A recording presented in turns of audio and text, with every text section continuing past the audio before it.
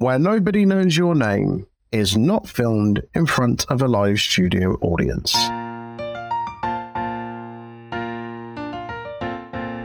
Hello and welcome to Where Nobody Knows Your Name, a Cheers podcast. My name's Troy. And my name is James. That's right. How you doing? I'm doing all right. I am excited for this episode because it's a big one. It is a big one. As we teased at the end of the last one.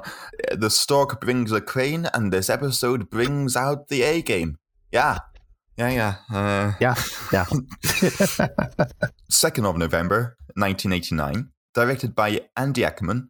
Written by David Lloyd. It's a big one for a lot of reasons. Oh, yes. Oh, I'll tell you that for a fact. But it's the centenary of Cheers and, well, we'll tease it, but Lilith is overdue. So, you know, big things. Big things are going on. The cold open. Got a miniature train set up and going around the bar. Cliff won't allow Norm to have a go on it.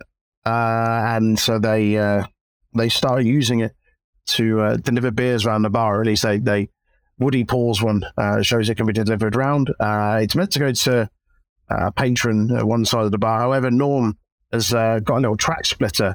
He pushes out, manages to divert it right into his hand. Interception. That's it, yeah. Have you ever had a miniature train set, like a Scale Electrics or anything similar to that? Scale Electric I had, which was fun. A lot of people didn't like it when the car went off, but I thought that was the best bit when, you know, just ramp it up. Yeah, I loved it. Yeah. I've seen some of the Scale Electric set recently, which have like a loop. And I'm like, whoa. Yeah. Back in my day, there was only 2 dimensions. My friends that used to live from South Africa, moved about a bit now. But when they lived in South Africa, they had quite a sizable house in Cape Town. And they had, I think it was something outrageous, like 40, 50 meters of Scale Electrics that went around this house, like around the entire house. It took a good 5-6 minutes for it to do like a lap around their house on this track. But there was so much track that they had to get like this additional transformer that basically stopped the thing blowing up because there was so much going through it. But yeah, I love Scale Electrics. If I had the space. That's a sign you got too much money. I'd like to get that much, maybe set it up in the office at work, get some sort of Grand Prix going. or use it to deliver memos or we got a little snack area, and I would message the person who was next to the snack sleighs and go, if you put some coinage in the thing, I could transfer you and you can send potato chips. And well, that's basically what Norm wants from it, isn't it? Some kind of sustenance delivery service. Sustenance delivery. I mean, nowadays we call that Just Eat or Uber Eats, but yeah. I found out Just Eat does groceries. Now this is a dangerous slope. It is dangerous. You never need to leave the house. Like, you've got Just Eat for takeaways, groceries. You've got Amazon for basically everything else. There's no need to leave the house. Amazon delivers lobsters now, but I'm kind of suspicious. Eh? Yeah. No. Yeah, well, yeah. There's no chance I'm trusting lobsters coming through from Amazon. Not a chance. You'd be like, this smells kind of funny. How long did you say it had been in transit? Oh, a month. Don't worry about it. Unless they do that weird thing that you've heard about lobsters where they're like, here you go, and then smack it with a mallet as soon as they've delivered. Ding dong. That was a wild diversion. But basically, the episode continues with, the rest of the episode as it does. Little fact about this episode, it won an Emmy Award for Outstanding Sound Mixing. Really? Yeah, because there weren't many parts in it which were memorable for sound mixing, Love me a fact. It's a tasty one at that. Aye. Rebecca sees in a paper that 100 years ago, a new tavern opened on the address at which Cheers is. They wish to celebrate. Yep, it's the Cheers Centennial. She wants a big celebration. Norm isn't interested until she says, well, maybe I might put the prices to that of 1889 and beer is 5 cents. And then he's all over it. 5 cent beer, lovely stuff. Aye. Mm. Fraser and Lilith come into the bar. Carla refers to them as Wimpy and Blimpy. Come on now. Fraser is very impatient that the baby still hasn't arrived. It's now 2 weeks overdue, is it? Yeah, it's been, which feels like a long time. You know, I'm beginning to wonder if you're fit to carry my seed. I'm beginning to wish you kept it.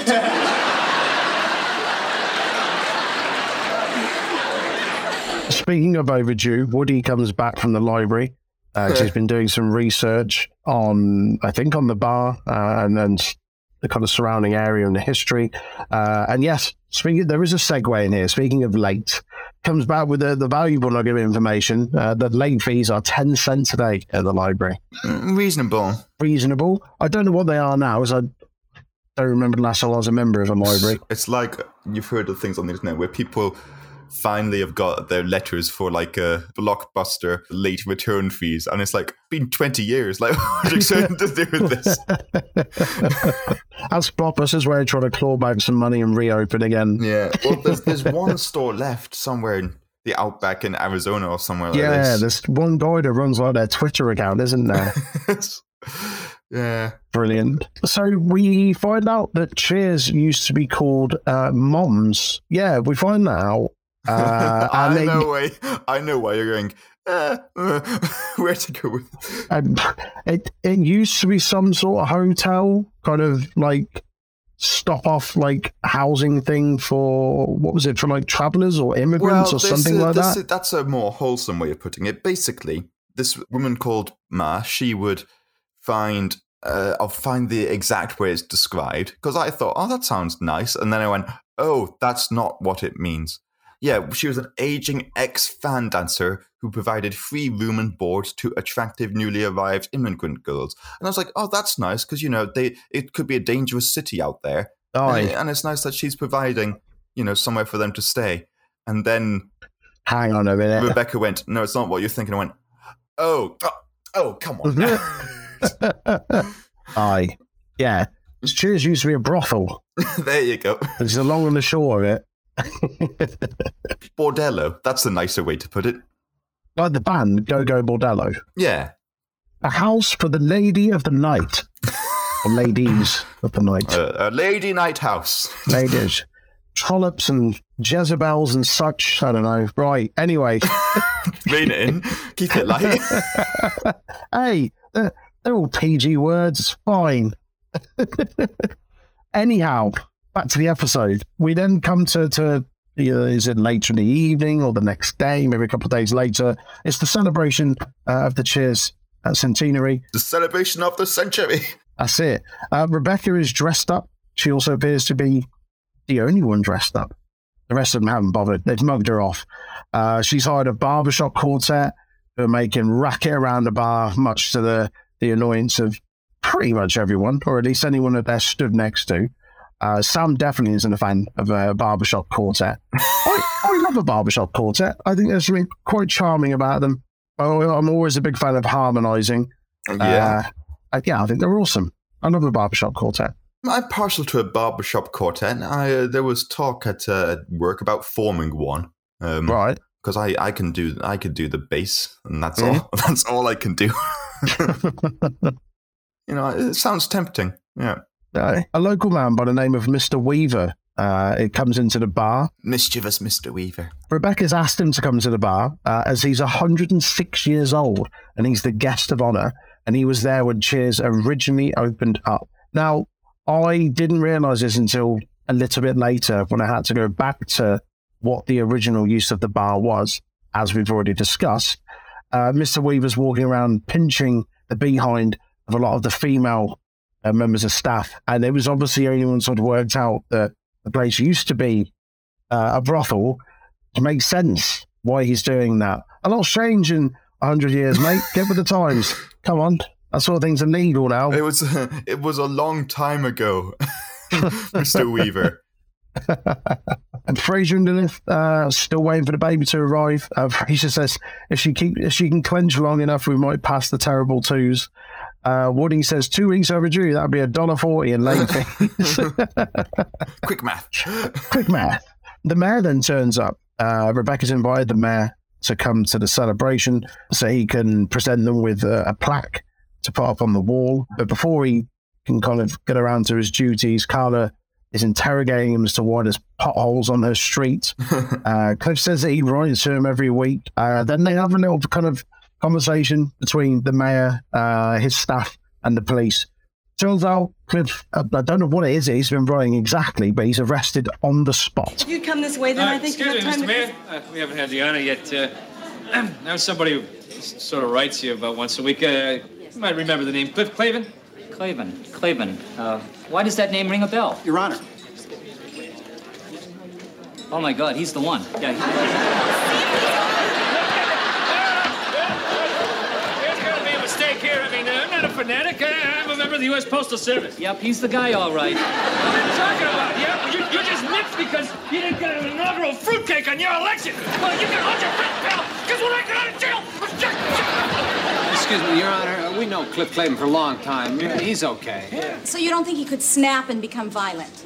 Well, okay might be too strong of a word. Your Honor, I can assure you that is not typical of our clientele here. We've still got this kind of frustration from Frasier and the overdue baby. Lilith seems to still be just quite chilled out about it, not really fazed by it at all. Mr. Weaver keels over in the pool room.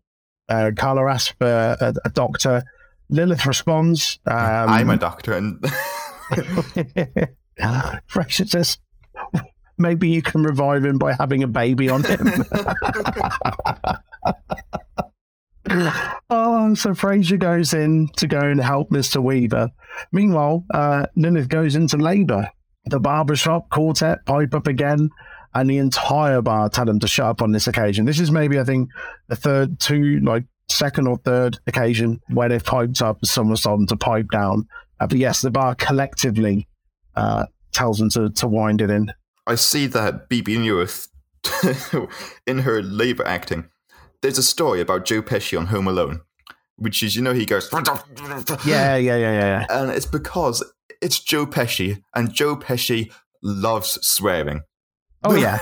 Yes. But yes. Home Alone is a, PG film. Kids film, PG. So he, as a result, he kind of spoke like Dick Dastardly in the film. That's him trying to stifle all of the swear words. Yeah. Whereas in a similar thing with Lilith in this, where she's like, if you were actually going through labour pains, you'd be swearing your head off. Whereas Lilith, we'll play a few of them, just says things like, yowza. That's it. Yeah. Darling, Sam just told me. Are you feeling any discomfort? Whoa! I'll take that as a yes.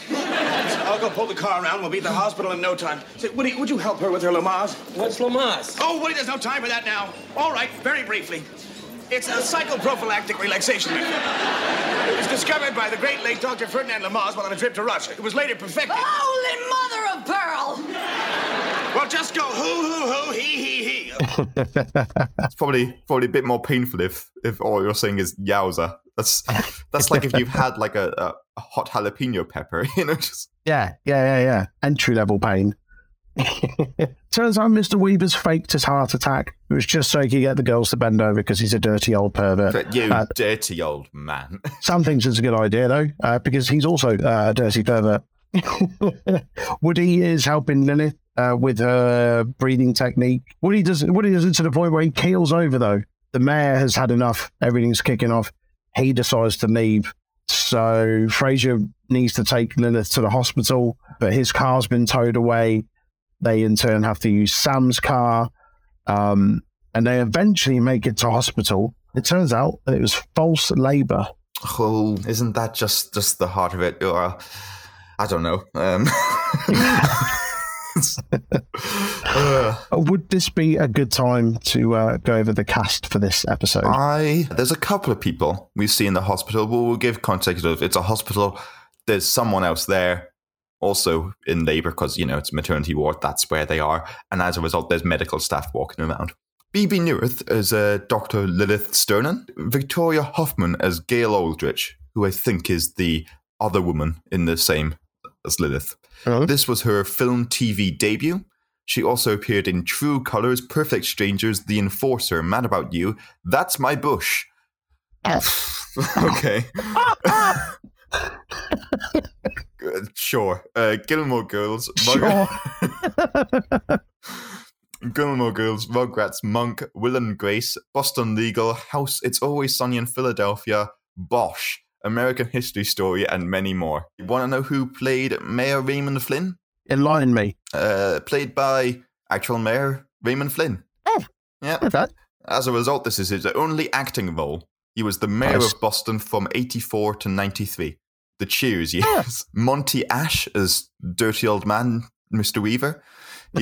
He also appeared in Dragnet, Highway Patrol, The Twilight Zone, Moonlighting, The Golden Girls, Hunter, ER, Married with Children, Almost Perfect, and many more. Laura Robinson as Nurse. She also appeared in The Pink Chiquitas, Goofballs, Alfred Hitchcock Presents, Night Heat, Street Legal, Chips 99, The Perfect Man, and many more. Honestly, they all sound like they went straight to DVD. Yeah. Alfred Hitchcock Presents, I've heard, is quite good, though. It's similar to The Twilight Zone, but more like suspenseful than sci-fi. From 2014 to 2017, she was a producer of The Celebrity Name Game. In 2015, she was promoted to co-executive producer. Her last 3 episodes were as the sole executive producer. Raymond Hannis as cameraman. He also appeared in The Tortellis, One of the Boys, The New Lassie, Flatliners, Till the End of the Night, Gideon's Crossing, and many more. Peter Schreiner as Pete. Michael Ennis as Doctor. He also appeared in The Twilight Zone, The New Mike Hammer, Slam Dance, China Beach, Growing Pains, Chicago Hope, and many more. Slam Dance. I need to know what Slam Dance is, because Slam Dance, when it comes to music, is a dance a lot of like kind of hardcore, metalcore music bands do. It involves doing essentially kind of like shadow boxing, like kung fu in the middle of a mosh pit. It looks as daft as it sounds. So I was worried for a moment they'd made a film about it. Clearly not, because this came out in 1987. It's a neo-noir thriller directed by Wayne Wang. A cartoonist is thrust into the center of a murder mystery after a seductive woman he has been seeing turns up dead. That sounds all right, that, actually. That doesn't sound not bad. It's got 17% on Rotten Tomatoes. Slam Dance on Betamax now. Yeah. Well, I think we should give that a watch one day, mate. I really do.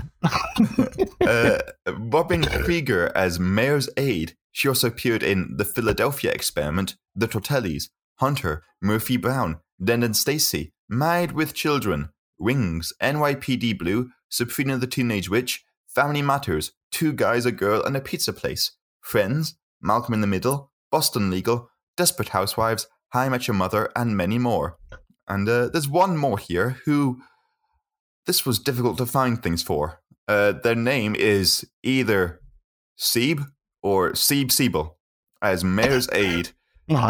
This was his final film and TV role. He also appeared in Hotel and Crackdown. Douglas Anderson returns as part of the 139th Street Quartet.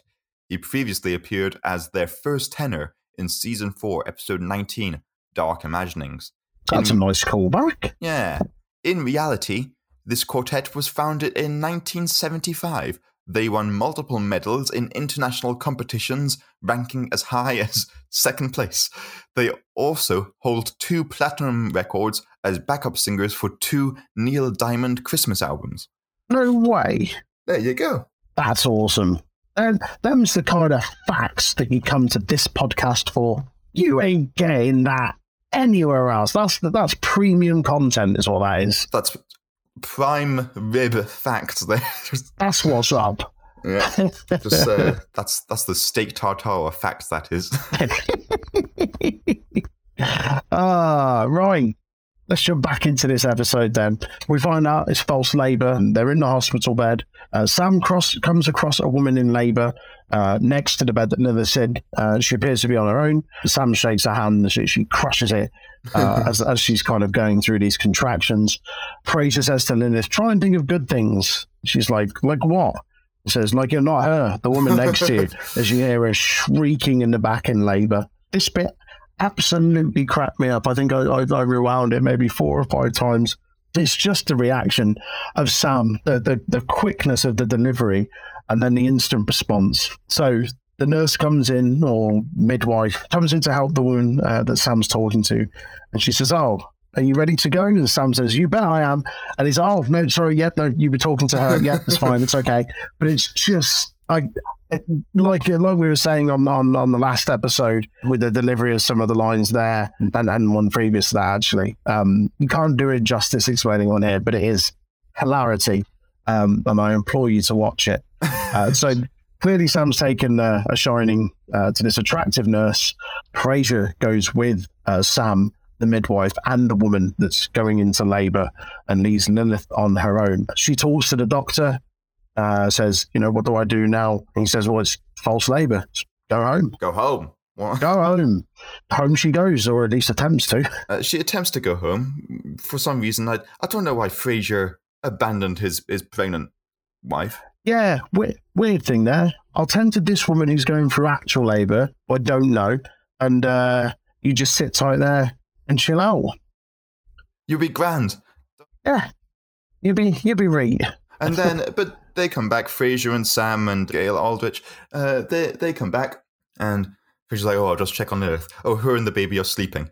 And then, what? The baby? And what I like is Lilith recounts the birth of the baby, and Lilith's a badass.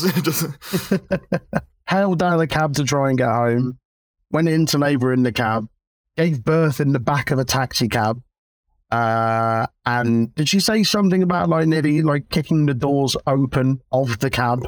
During contractions, she would kick the back doors open. So Lilith's in the back of this cab, I assume, while it's moving. Legs kicking out the back, baby forthcoming, and en route. en route, and it must have been a mess, but it's just iconic behavior from Lilith there.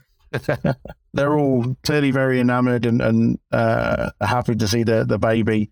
They're all looking at it, and I think they kind of pass comments between each other, Lilith and Frasier, and he's got my eyes, and he's got your mouth, and Sam says he's got my nose.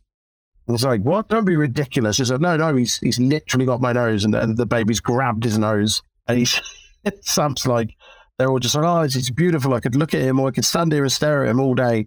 And then Sam's instantly distracted by the returning nurse coming back in.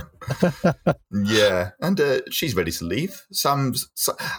I'm curious, not in some kind of perverse way, but just his command of vocabulary and charisma must be very impressive if, while this nurse is doing a job, while this woman's going into labor, which is not a romantic scenario, he was able to woo said nurse. I mean, it's multitasking, isn't it? Just, helping someone give birth, wooing a midwife. Push. What's your number? Push. Yeah. Oh, man. And then doesn't Frasier say, that's his first smile? And Lilith's like, no. Babies don't express any emotion for months or whatever. This smile means nothing. Nothing. Baby passes wind, and they're both like, it's his first gas. They're pleased. They're very impressed. So we come back to the bar for the close of the episode. Sam breaks the news to Norm that Frasier and Lilith have just had their little baby. He's still in the bar on his own. There's no one else in there. The mayor said he'd return in another 100 years because it was just a shambles, the whole affair. Yeah.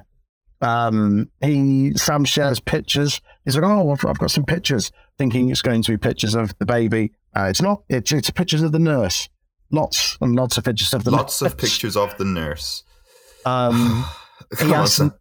He asked Norm why the parties died. He said, well, it kind of died down after Rebecca tackled the cameraman. You think that's it? We hear the barbershop quartet go off once more in the back, I think in the pool room. And the episode ends with Sam Frog marching down to the pool room to sort them out once and for all. Ah, what a way to end. It's a great episode, a very big milestone episode. Yeah. Oh, it's a baby. Well, they've got trivia. Lovely. You can take the baby, we'll keep the trivia. Thank you. It's just a very, very strange exchange, but trivia's here. As usual, before we open our letters, we have to give a shout out to our norms on Patreon. So this goes out to Treb Curry. If you want that special norm treatment, then check out our Patreon page for that and so much more. What does Woody call the train in the first line of the episode? Oh, I don't know, mate. Wabash Cannonball. Wabash Cannonball. Amazing. How much does Rebecca say she's going to charge per beer? 5 cents? Oh, yes. Yeah. Correctamundo. Cheap as cheers. There you go. That's There the you one. go. What year does the Cheers sign claim to have been founded? It's not 1889. It's a different year. And why does it say this year? Oh, yeah. I remember they discussed this, don't they? And it's like a few years out of date or something like that. I can't remember why or what the date is, though. I do remember them discussing it. Basically, the sign outside was put there by Sam. That's it. And the reason it says 1895 is because it was put there when Carla was into all her numerology stuff. And because when reduced, 1895 comes to 5, which is a much luckier number than 8, according to Carla. Cool. If you say so. Sure. My next one is how much in late fees would Frasier and Lilith have to pay with how overdue their baby is? $1.40? Correct. Ah. Here's a big question. Tell you what, there's 2 factors to the question. If you get either, because of how difficult it is, I think you would fault win, regardless of what the score is so far. It's that difficult a question. Great. 2 states were admitted exactly 100 years to the day before this episode aired. But what was the total number of states at that point? So if you say either the total number of states or what the 2 states were, then you've won the trivia for this week. You mean the total number of states? At 2nd of November 1889, what were the total number of states? If you name either both of those states or the total number of states, then you've won. I think I'm going to be better probably trying to guess the number than what the states are. 1889. 1889. 1889. 34. Oh, you're close. You're wrong. It's 40. Okay. The states that were added were the Dakotas. Oh, okay. Oh, that's last call, and I think there's an obvious special we'll do. I think it's an obvious thing that we'll order. It's a plethora of 5-cent beers. It is. Or, I mean, we had it last week. Could also have a baby Guinness. There is a baby. There is a baby. But I'd prefer just loads of 5-cent beers, if I'm honest. Yep. I could drink more of those. This is true. Yeah. This has been When Nobody Knows Your Name, a Cheers podcast. Thank you for listening. Ta-ra!